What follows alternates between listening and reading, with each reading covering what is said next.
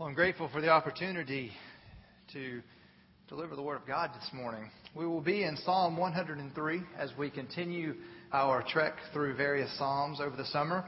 I invite you to turn there. There's a pew Bible on the end of the pew if you don't have yours with you today. Psalm 103 is a Psalm of David. It is a psalm, a call to worship. And if you read through it and you look at what David is doing, he's meditating on the goodness and kindness of God. He calls everyone in verses 1 and 2 to bless the Lord, as we've read. We used it as a call to worship. And he calls us to forget not all of his benefits in verse 2. And so as we walk through this today, I want us to notice how in the first few verses, David, he looks at what God has done in his life. He says, okay, look how God has benefited me. Look how what God has given me. And then he moves on in the next few verses to look at how God has dealt with Israel, the nation. And then towards the end, he draws conclusions on these reflections. So as we read through this, let's read together Psalm 103. I'll let you stay seated because it's a lengthy psalm, but I want to read the whole thing so we get the context again. We've read portions of it this morning already. But hear now the word of God from Psalm 103 of David. Bless the Lord, O my soul, and all that is within me. Bless his holy name. Bless the Lord, O my soul, and forget not all his benefits. Who forgives all your iniquity, who heals all your diseases, who redeems your life from the pit, who crowns you with steadfast love and mercy, who satisfies you with good, so that your youth is renewed like the eagles. The Lord works righteousness and justice for all who are oppressed. He made known his ways to Moses, his acts to the people of Israel. The Lord is merciful and gracious, slow to anger and abounding in steadfast love. He will not always chide, nor will he keep his anger forever. He does not deal with us according to our sins, nor repay us according to our iniquities. For as high as the heavens are above the earth, so great is his steadfast love toward those who fear him. As far as the east is from the west, so far does he remove our transgressions from us.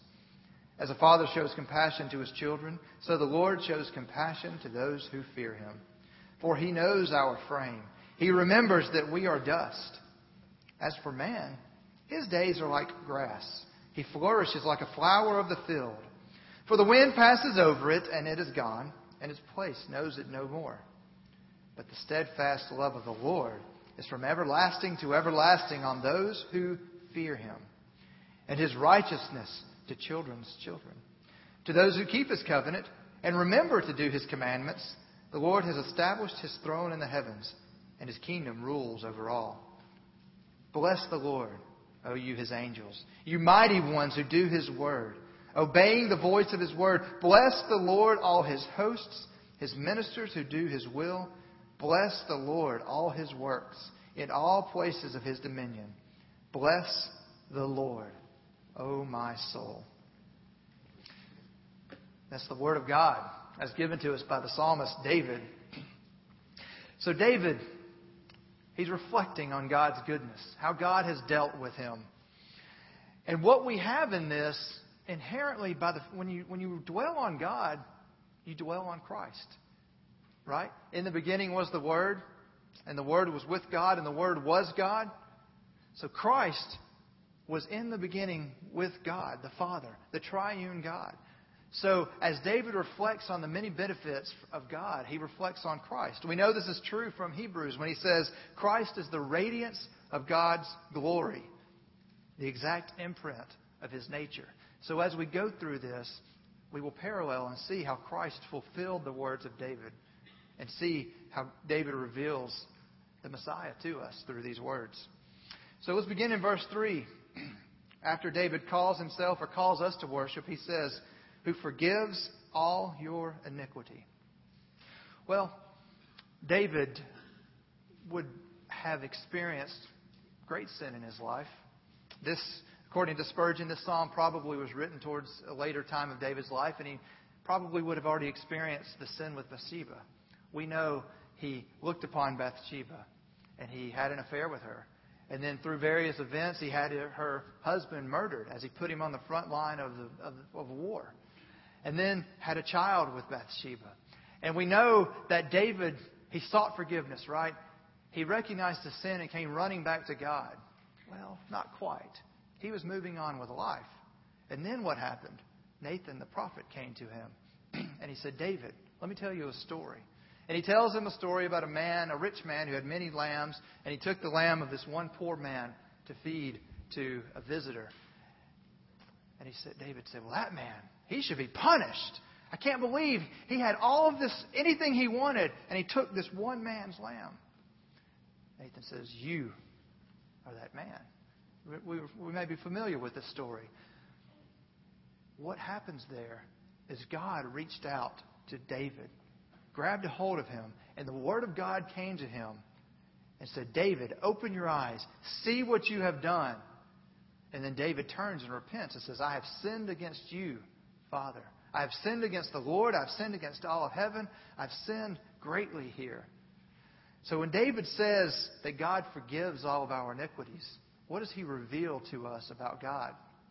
He reveals that forgiveness begins with God. It comes from God. It comes from His Word coming to our hearts. And so as we walk through this and we realize the forgiveness, we see what David is telling us.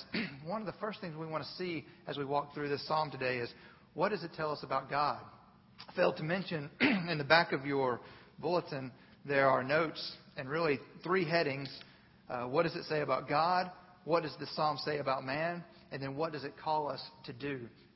And we will spend the majority of our time about what it tells us about God. You can take notes there if you so desire.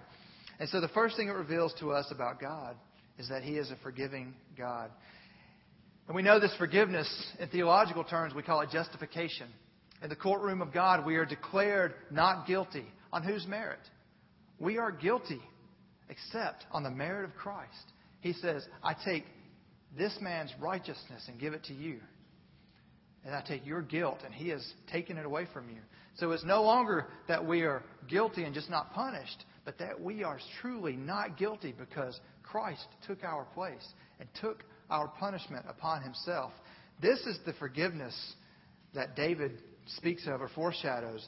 And we know from Hebrews chapter 2, flip with me to Hebrews chapter 2 and hold your finger here, because we will go back and forth between Hebrews chapter 2 and Psalm 103.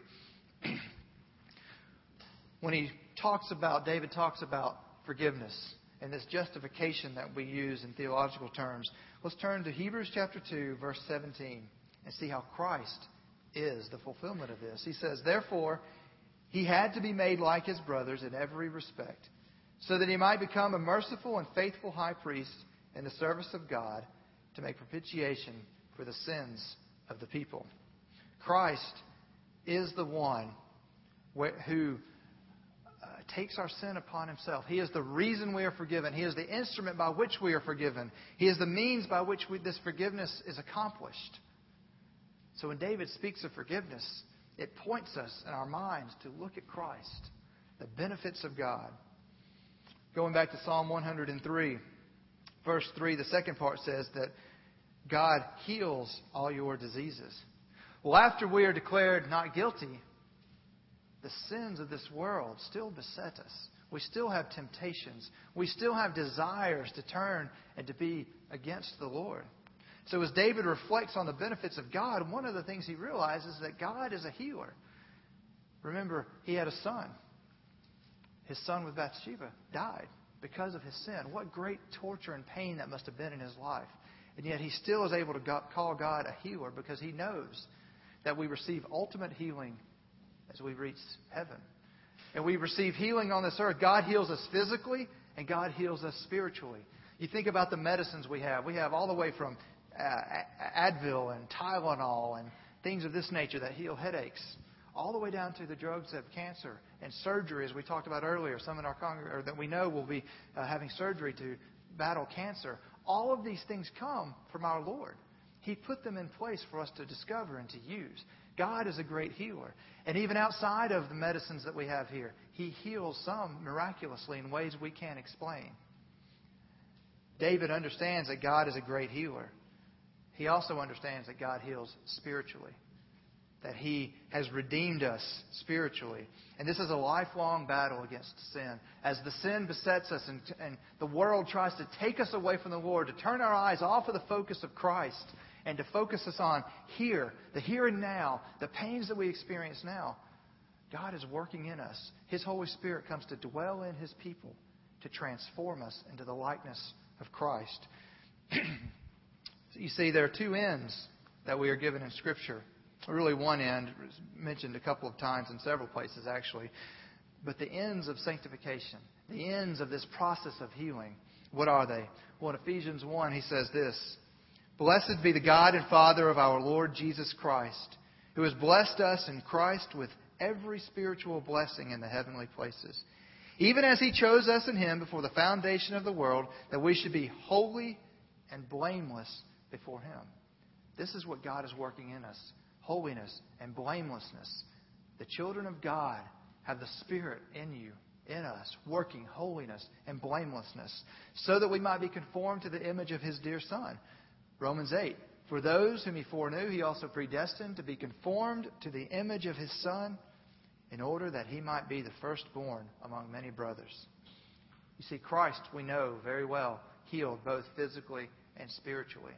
So when we look at the benefits of our God, He is the great physician. He is the healer, both physically and spiritually. And David cries, "Bless the Lord, O my soul." Verse 4 of Psalm 103. He goes on to say, "Who redeems your life from the pit." Well, David would have understood this word redeem to point to the kinsman redeemer. We may not all be familiar with this term. It's a term that in the law, the Levitical law, God put in place a kinsman redeemer. And the purpose of this kinsman redeemer, it would be a close relative or a relative of your next of kin, and he would recover forfeited property. He would purchase freedom for persons sold into slavery. He would marry a brother's widow and have children to carry on the name of the brother who had died. You see, the idea here is that when God brought the children of Israel out of Egypt, they were special. They were His chosen people. They had rights as Israelites. They were a nation under God. He was their king. And they had certain rights and privileges. And as poverty beset anyone and their property had to be sold, or they began to lose some of these rights, the Redeemer would restore them back to the rights that they had as an Israelite. Restoring the full community rights of a disadvantaged family member. And this kinsman redeemer had to be a blood relative, had to be willing to redeem, and had to be able to pay the redemption price. Well, I don't know if it points to Christ in your mind, but it does to me. Turn back to Hebrews chapter 2, verse 14. "Since therefore the children share in flesh and blood, He Himself likewise partook of the same things, that through death He might destroy the one who has the power of death, that is, the devil." You see, Christ took on flesh so that He might be our next of kin. He might be like us. He might be in the position where He can be our kinsman redeemer. And what does He do? That through death He might destroy the one whose power has the power of death, that is, the devil. Verse 15, "And deliver all those who through fear of death were subject to lifelong slavery." He is like us. He took on flesh, and He redeems us from slavery to sin. Bless the Lord, O my soul. What a great benefit it is to be a child of God, to receive the things that God has for His children. Verse 4 goes on to say of Psalm 103, "Who crowns you with steadfast love and mercy." In the essence of time, we'll move through these next two verses fairly quickly, but I do want to mention the idea of a crown. Paul tells us in 1 Corinthians 9 that every athlete seeks for a crown. They seek for a wreath. They want to win a wreath, but it's a perishable wreath. They're crowned victorious, but our crown is imperishable. The things that God places on us and gives to us are imperishable. They're not affected by the sinful things of this world. They're not affected by death because Christ overcame death. He has the power over death. So when David says He crowns you with steadfast love and mercy, He He is talking about a mercy and a love that, honestly, we probably still cannot even fathom while we're here on this side of heaven. It's so great and so amazing and so awesome. And it is Christ who brings us to this. Verse 5 says in 103 of Psalm 103, who satisfies you with good, so that your youth is renewed like the eagles. You see, God longs to satisfy us, to bring good to us. Now, we must be careful here not to preach a prosperity gospel where if you come to Jesus, you'll have everything in this life that you want. The satisfaction is that we receive all the benefits, the spiritual benefits of being in Christ. We have a hope, and we're no longer in fear of death and slavery to sin.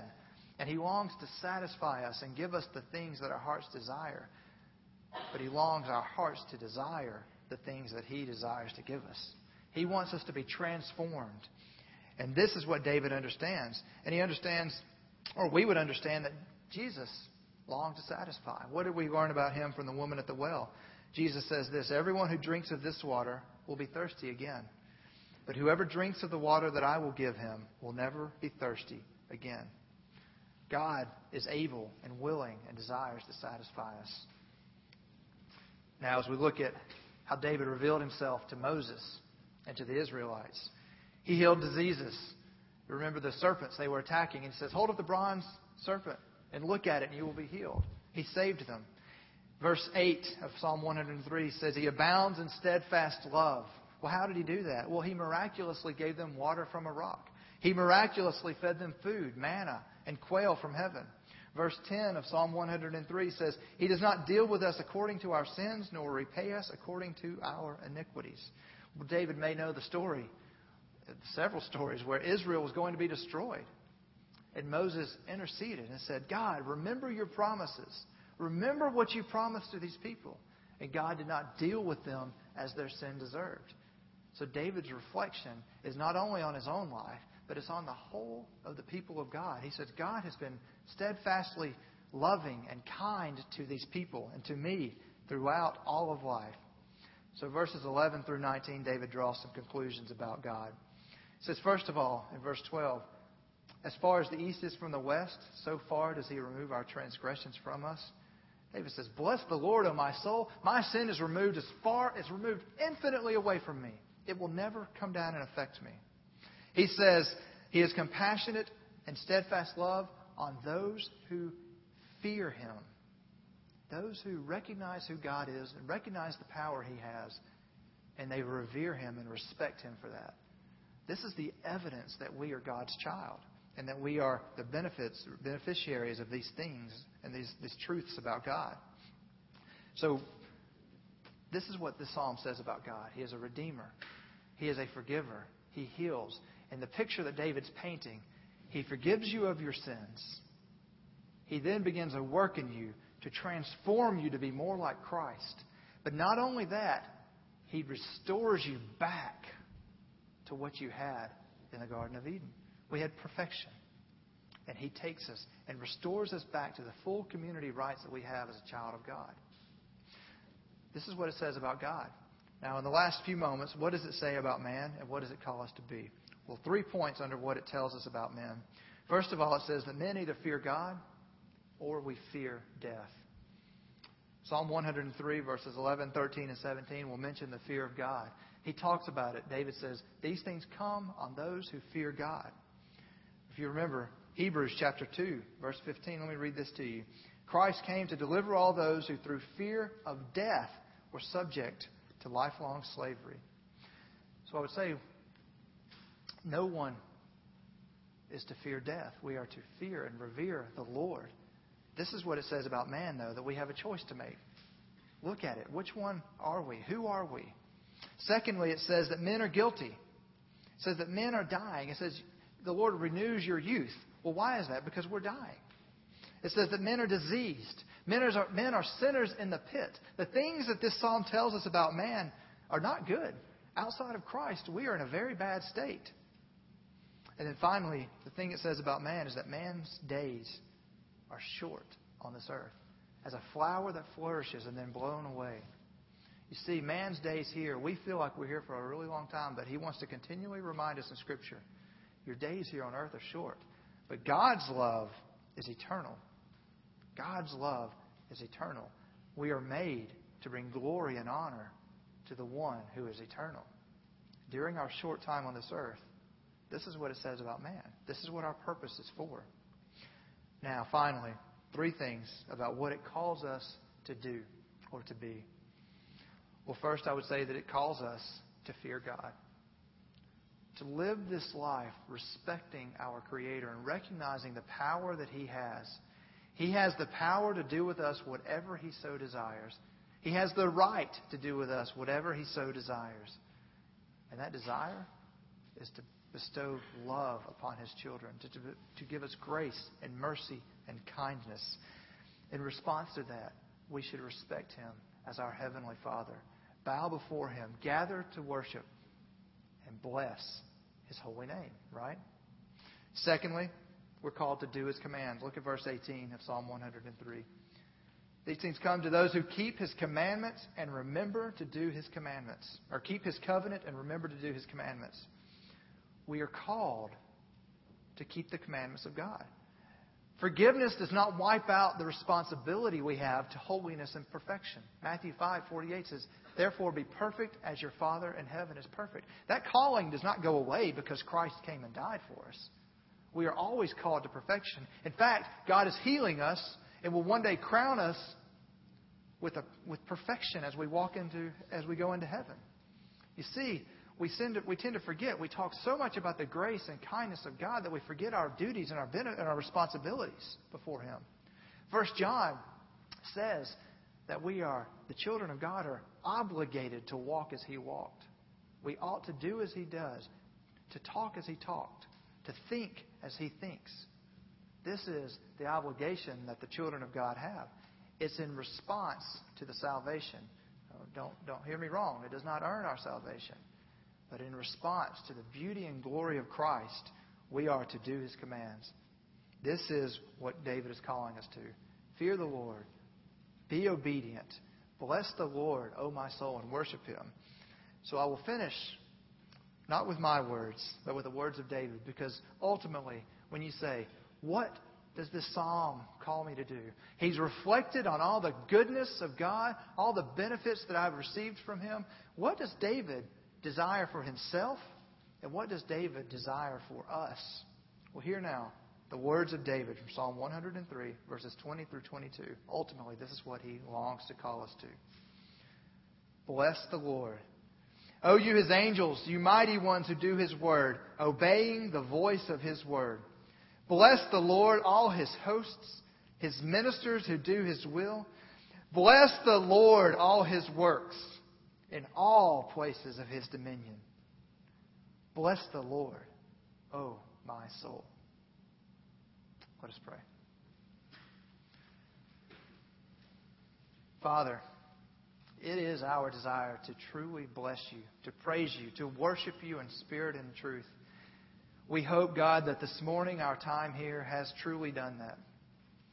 And we pray, Father, that You would give us a passion and a diligence to gather here regularly before Your throne as a people, to magnify Your name.